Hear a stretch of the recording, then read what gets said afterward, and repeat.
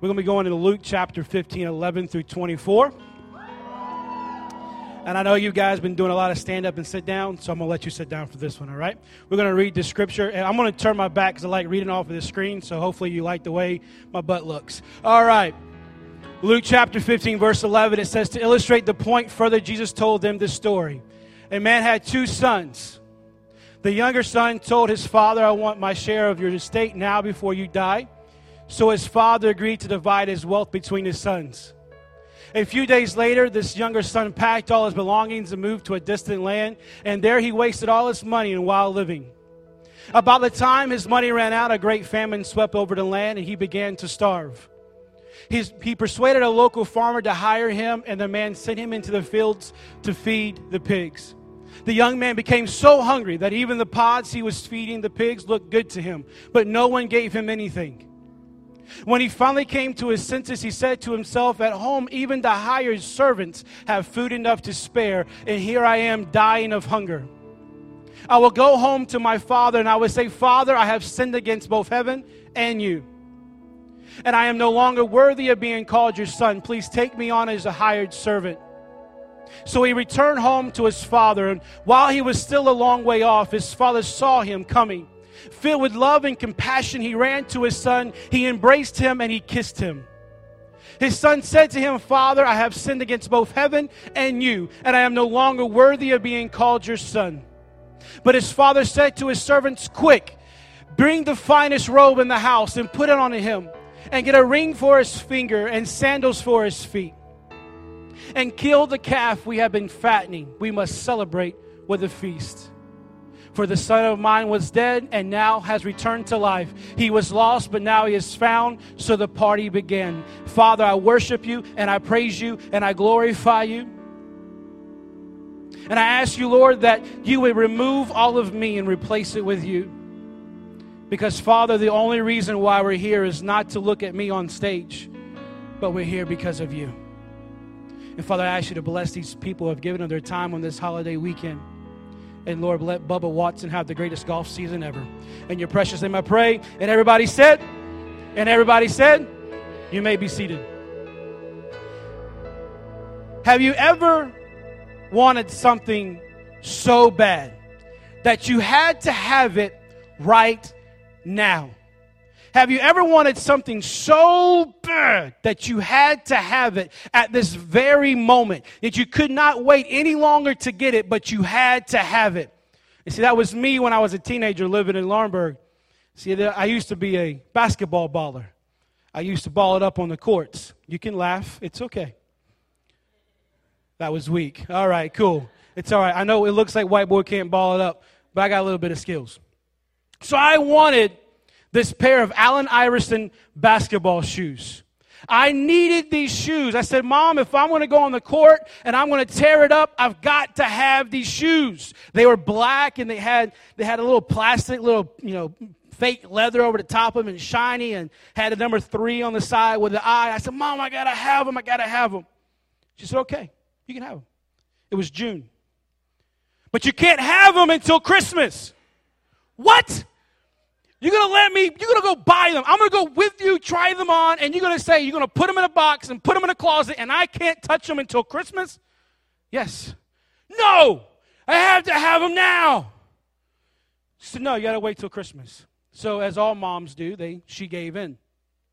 And she gave me the shoes. Well, the first basketball game I played in these shoes, in the left shoe, there was an air bubble in the bottom of it, and I popped it. The first basketball game I played in my new shoes, I destroyed them.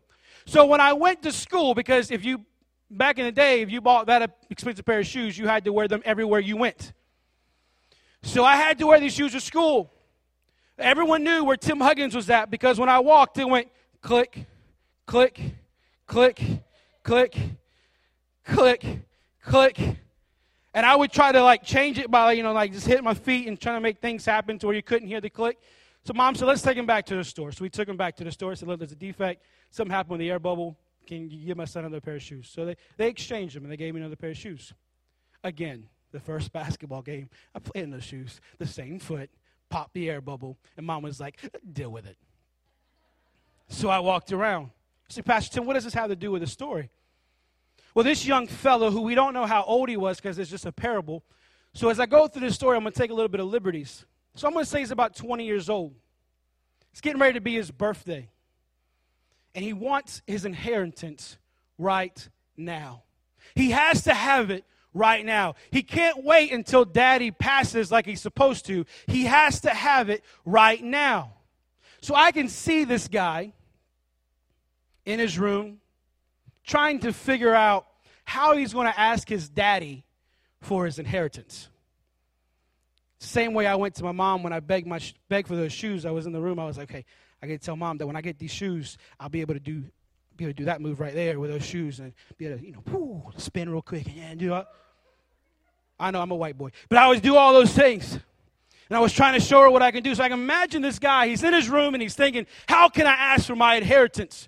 Father, give me what is mine. No, he will punch me right in the face if I say it that way. Daddy, that's how my little boy says daddy. Daddy, like he's from London. Don't know where he got it. Daddy, will you give me my inheritance? Man, what is that? Can you imagine saying, oh, great Father, you are worthy of thou. Can I have my inheritance? I can imagine this guy doing this, and he went to his dad and said, hey, can I get my inheritance? And the dad said, what? Your inheritance? You want your inheritance? Yeah, Dad, it's mine. It's rightfully mine. I am your son. I'm your last born. It belongs to me. What? You see these fields? You see these farms? While you're playing Xbox and eating Cheetos, I'm out here building this. And now you want your inheritance? Come on, man. The dad gives it to him. It says it later, and it says in the scripture that a few days later he gathered his things and he left. So I told the students when I preached this message to them that he got on a plane and he went to Las Vegas. So he's on a plane. I can imagine him on the plane and he's sitting next to somebody, because you know how awkward it is sitting on a plane. So he's sitting on the plane and he's got somebody next to him and he's like, bam, I'm rich. Bam, I'm rich. I got some money. And he's got all these friends now, and he has all the honeys, and he goes and he gets the presidential suite at the Bellagio, and he's sitting like the Godfather in the big old chair, and he's like, yeah, I got it made. This is my life. I got it. I got all the money. Going to the tables and playing the tables and spending money left and right and buying this and buying that. Well, guess what? Las Vegas goes broke. Las Vegas goes dry. It's a big old famine in Las Vegas. So now he's got holes in his clothes, holes in his shirts, and he smells and he's hungry. All the honeys have left and all the friends have left. And he don't have those people anymore, and he's sitting there by himself, and he goes, you know what? Now it's time for me to grow up. I got to get a job. I got to go get a job. I don't know if anybody's going to hire me because I stink, but we're going to go try. So he went to a guy and said, hey, I need a job. I need a job, man. Do you realize it's a famine, bro? You ain't going to get a job from me. Come on, man. I'll do anything you need me to do. Anything. I would do the lowest jobs of the jobs. You're Jewish, right? Yeah, I'm Jewish. Guess what? You get to work with pigs. Go out and be a pig farmer. See, my dad used to work for Carol's Foods, which was a pig farming company. And I've been on those pig farms. And I've seen a pig slaughtered. And I have scars deep down inside, because the guy handed me the eyeball of the pig, and I freaked out. That's a true story, no lie. I was like, no, freaked me out. So I've been on those farms, and it smells, and it's a horrible smell. And when you're Jewish, swine and pigs are the lowest form. They're nasty. You don't touch them. It's humiliating. You don't even go around pigs, because they're disgusting. And so he lowered himself to go work in a pig farm. And so as he's working in this pig farm, he sees the food, and he's like, man, this food looks great. This food looks amazing. He's lowered himself so low that not only is he working with pigs, but he's wanting to eat what the pigs have. He wants to eat what the pigs have. But all of a sudden, he comes to his senses. He says, I miss my daddy. My daddy's servants have got more food than I'll ever have. So I imagine this. I imagine he's in the pigsty, and somehow, if you remember Frodo, he has like a little broken glass, and he's in it. He's looking at it. You see all he's just looking at it. He goes, hey, all right, I'm going to practice my speech for Daddy. All right. Oh, great Father, how wonderful are you? I have sinned against you and my mother. Please forgive me and hire me on as just a hired servant. Don't pay me. Just give me food. What is that? What in the world? Dad, I love you. You're great. You're wonderful. You're magnificent. You're strong. You're skinny. And I love you. Can you hire me? Man, what is that? Dad, listen, man. I screwed up. I'm sorry. I love you. I need you in my life. I can't do this on my own. Just hire me just as your servant, and I'll be fine with that. But just to be back with you, Dad, I'm okay with that. Let's think about the dad for a minute. See, back in those days when the son came to you and said, I want my inheritance now, he really looked at his dad and said, I wish you were dead. I wish you were dead, Dad. Give me my money. I am rightfully owed this money, so give me my money. Can you imagine how the dad felt when the dad's looking at his baby boy? This is his youngest. His baby boy is looking at him and goes, give me my money. You don't even matter. I wish you were dead. Just go on and do what you got to do, but just give me my money. Can you imagine how the dad felt when he saw that and he felt and he heard that? And not only did he have to deal with the pain of that, but he also had to deal with the pain of watching his baby boy pack his bags. Pack his bags and leave. Pack his bags and just throw everything in. And I'm pretty sure, you know, when you get angry with your parents, we all did this as teenagers. Say, I'm leaving, I'm done, I don't, anything else. I'm sure that you see the son was throwing his stuff in his bags and talking down to his dad, and the dad's just taking it. And in my mind, the way I saw the story was this mountain, this hill. And he had to watch his son walk away. And so what I envisioned was they had this spot on this mountain that they went to. And this is where Daddy told him stories, and Daddy loved on him, and he taught him, and he discipled him, and he showed him love, and they had their their dad and son time at this mountain, looking at the horizon and the sunrise and the sunsets. And I can imagine the dad walking to this mountaintop and watching his son walk away. And what I envisioned when the dad was watching his son walk away, Dad was remembering all of the firsts. He was remembering when his baby boy was born. He was remembering when the son cried for the first time. He was remembering the first laugh that he did. He was remembering at 3 months, 4 months, he rolled over. See, now I'm talking about my boy now. 3 or 4 months, he rolled over. And at 7 months, he said his first word, which was bird. At 9 months, he began to walk. I remember taking him into, this dad, remember I taking him into preschool, and he's screaming, no, no, and he's screaming, he's hollering. And 2 weeks later, you take him in, and he runs straight to Miss Belinda, and he doesn't even pay you any attention. The dad's remembering all these things. He's remembering when his son went to kindergarten for the first time. He's remembering when his son did his first test. He's remembering his son's first kiss in 3rd grade. That's me. He's remembering all of these things. He's remembering when he went to middle school and he went to the middle school prom. He's remembering when he first went into high school and all the girlfriends that he dealt with. He's remembering all of these things. He's remembering the very first whooping that he gave the boy and wishing that he can give the boy a whooping now. Come to your senses, son. What is wrong with you? See, I remember a whooping like that. I told a little different in the first service. I'm going to tell you a little different now. I remember a whooping like that.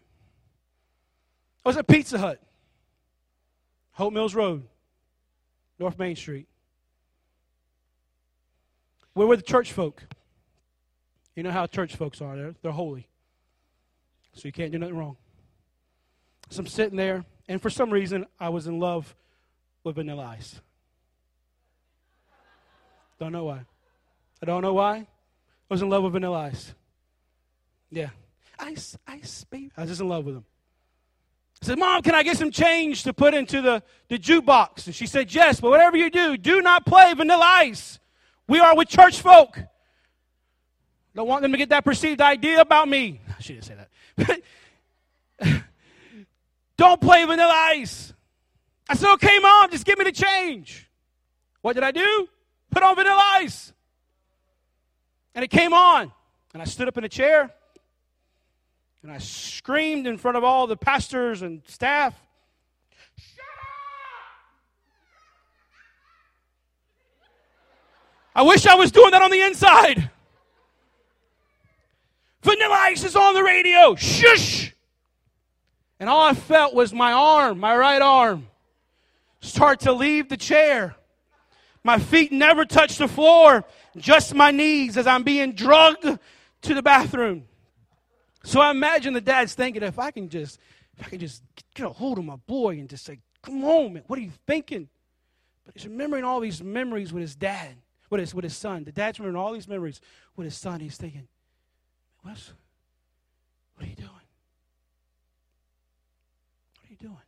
See, back in those days, what they do with the villagers is if a son did this, he was supposed to be stoned to death, or he was supposed to be disowned. So I can see the dad staying at this spot. The scripture says that he saw him from afar off, which in my mind means that he stood at the same very spot every single day waiting for his boy. So I can imagine the villagers being around him and heckling him. Should have just stoned him. Should have just killed him.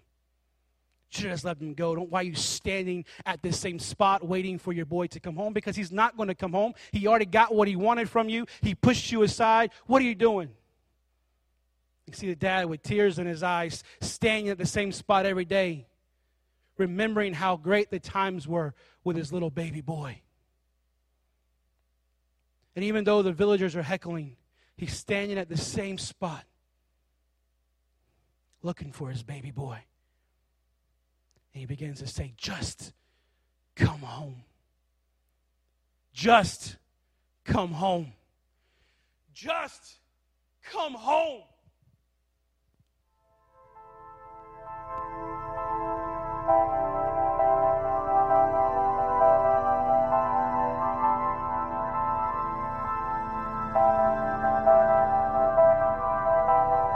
I saw the look in his eyes. He was searching for a prize, worthy of his strength, worthy of his life. In a world full of shiny things, hope that he'd see his name burning bright up high in the city night.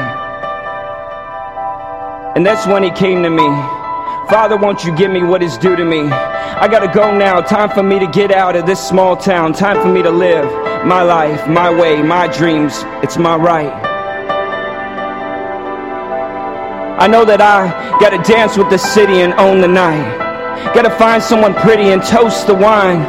Gotta live for the moment, gotta get what's mine. I gotta live for the moment, I gotta shine. I stood right beside him, watched him pack his things, watched him walk out the door with his hopes and dreams. I pray my best prayer for him every night I sleep. I pray my best prayer for him, yet my soul it weeps. Day after day and week after week, I can still hear his laugh and I can still hear him speak. I remember the day that I had a son. I remember our joy and I remember our fun. Weeks turn to months and months turn to years. The hope of my thoughts now consider the fear. Wonder if he's doing well. Maybe he's found a girl. Maybe he got stuck in jail. Maybe he's been shot and killed. I don't know, but I'd give all that I own just to hold my son again. The tears and the blood that I spent, the nails in my hands and my wrists, to cover the sin and the pain that you're in, to give you my peace that you might love to repent. I place a kiss on his cheek and a crown on his head, just to know that my son's not dead. And if you spent all your gold and you're lost in your cold, just come home. Just Come home. Come home. Bow your heads for just a moment. I want you to envision Just come home. the dad standing on this mountaintop.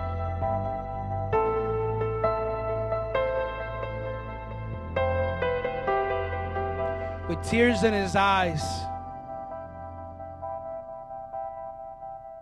The pain that he feels because he doesn't know where his baby boy is at. He's standing there and he can hear precisely his baby boy's first laughter. He can hear his baby boy speaking. And he's wondering where he is at. He is standing at the same spot with all the villagers behind him heckling him. With all the villagers making fun of him. He stands at this very same spot every day where he spent the time with his baby, waiting for his son to return. As you see the dad standing there, once you start to envision that you see a figure that starts to come around the corner of a mountain.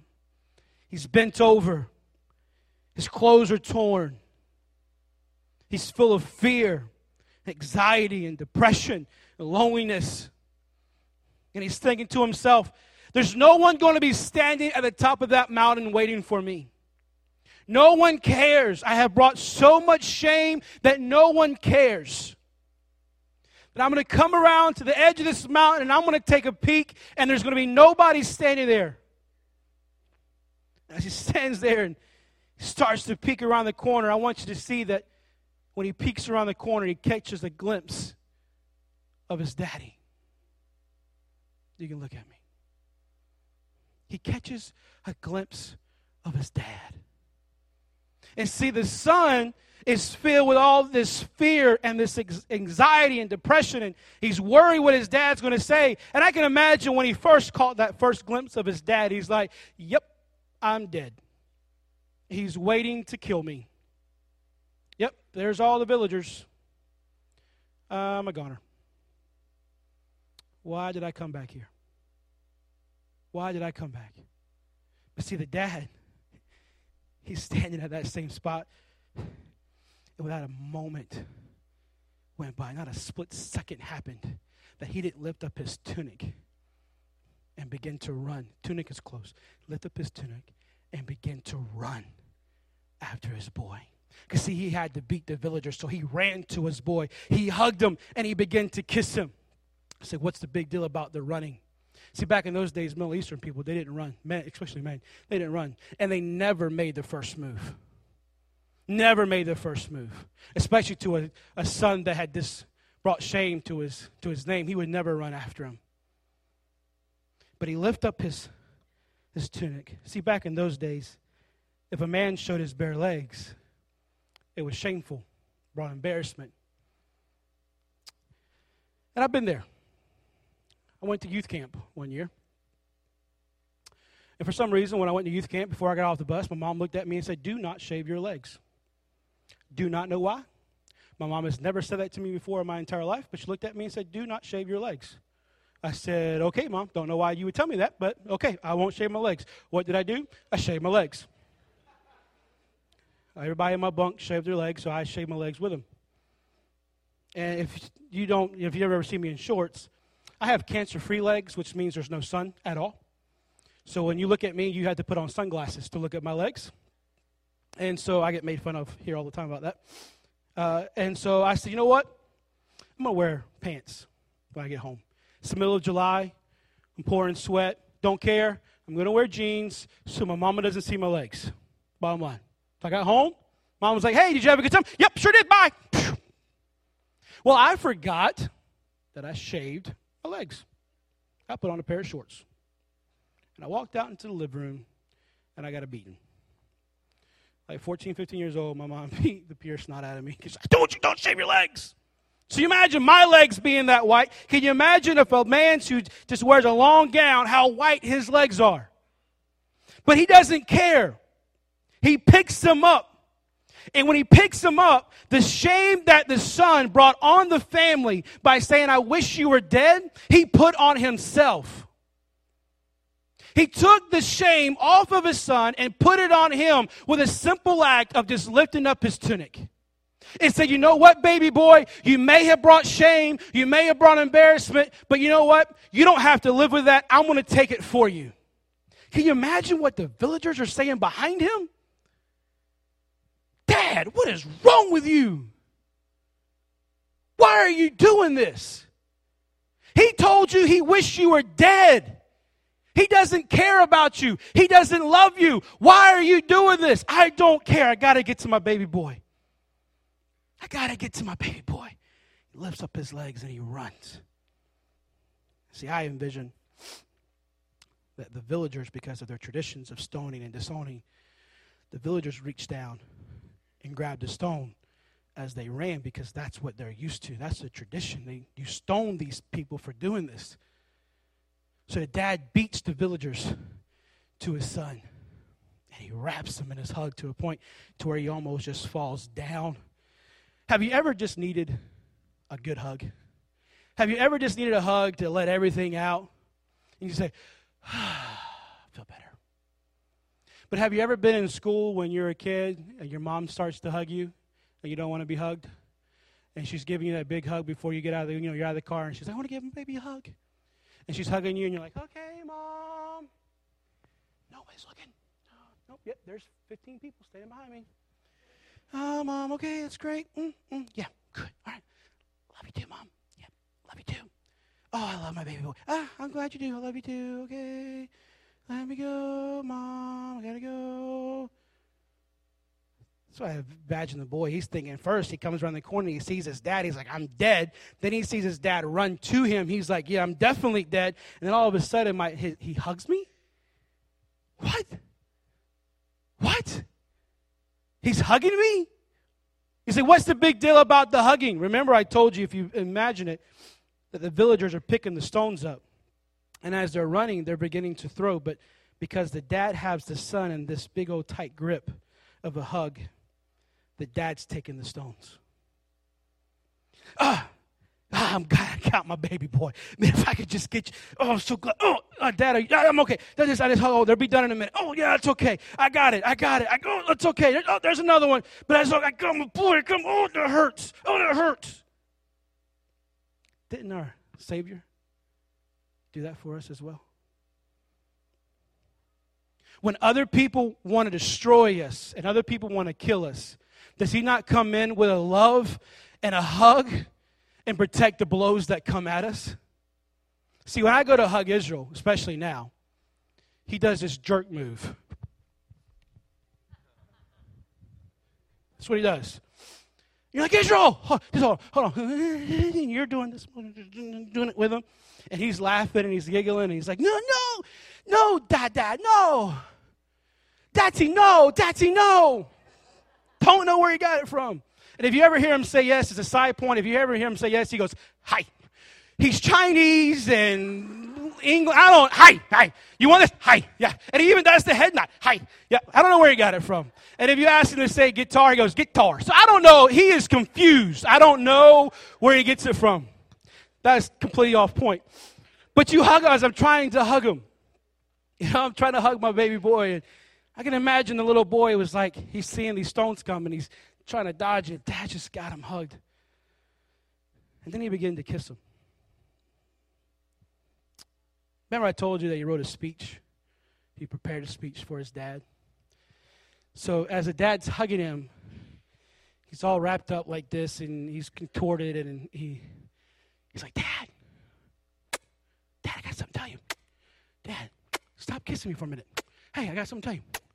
Dad, I have sinned against you and all have me as okay. That's what I imagined. See, the kiss there in the Greek says over and over and over and over and over again. It's a kiss of approval. It's a kiss of approval. So as I wrote this message for your students, I would sit in my office and I would imagine this taking place all the way around me. I put myself in the position of the prodigal son. I put myself in his position. How many times have I looked at my loving God and said, I don't need you? How many times have I looked at him and said, why did you even create me? Why did you even take the time to create me? I have an attitude issue. I have a short temper. I'm cocky and arrogant a lot. I'm working on that. I'm short. I don't think about some of the things that I say. Why would you create me? Why would you put a microphone in my hand? Why would you allow me to get in front of students and people and preach your love and preach your generosity when I have a hard time with love and generosity? Why would you create me? I am a nobody. I am going bald at 28. Why would you create me? If you're going to create me, give me a good head of hair. Why? I am not worthy. Why would you create me? I'm no good. In those moments when I was 15 years old, the first time I preached, after I preached, I went in my room and I cried and said, why me? I am not eloquent. I stutter over some of my words. I can't say certain words, like burro. I don't know why. I go to New York. I can't say it. I can't say certain words. Why would you choose me? He said, son, because when you left, I never left. I stayed at the very same spot, waiting for you to come home. Well, where were you when my cousin died? Where were you when I was failing Belet? Where were you when I didn't think I could make it? Where were you on January the 11th, 2007? Where were you? Why was I able to see a man die who was a best friend of mine? Where were you at? Why were you not there? Son, I've been standing at the very same spot all along. Screaming, just come home. Daddy's got you. Daddy's got you. You may not understand it, and you may have issues with it. And I didn't get emotional at first, but I'm getting emotional here, so give me a break.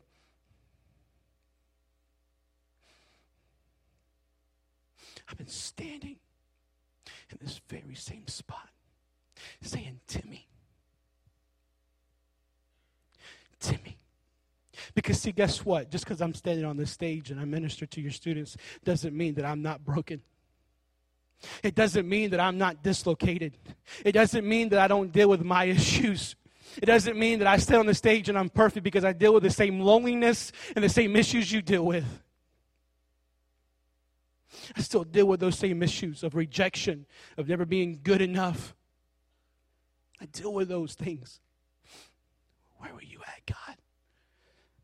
Timmy, I was standing on this mountain and I was screaming at you, just come home, baby. Just come home, baby. Daddy's got you. Daddy's got you. Daddy's got you.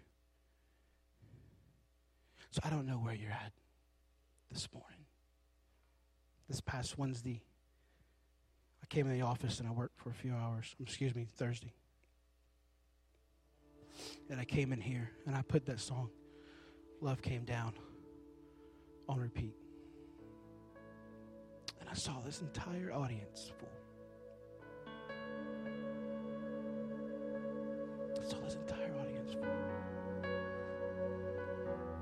But what I saw was, there was a guy sitting in that corner over there. Don't know what he looked like, just a figure. That at home right now, there's a gun waiting for him when he gets there. He doesn't want to live anymore. there's no reason to live. There's too much loneliness and brokenness. I saw over here where a marriage is getting ready to break up. But yet I come to work Tuesday through Friday worried about what I can accomplish. Worried about what I can do. When all I have to do is let God. Because the only one that can fill that emptiness is that one standing on that mountain. That's screaming at you, just come home. But Pastor Tim, I have it all together. I have no issues. I'm good. I don't have any problems. My life is great. But what about some of those things that you ran from? What about some of those things that you packed up in a suitcase? I was molested as a kid. I've packed that away. I saw things as a kid, packed that away, and ran from it. What about those issues that you may be running from this morning, that you have taken a suitcase and you've just piled it all in? Piled it all in. I have higher expectations for my boy. You'll never be good enough. You'll never complete it. What are you doing? You're not supposed to be in ministry. You're not supposed to be in ministry. What are you doing? Take it and hide it all down. Hide it all down. Are you running this morning? Are you running this morning? Everyone stand. Hi. Thank you so much for joining us on our internet campus today.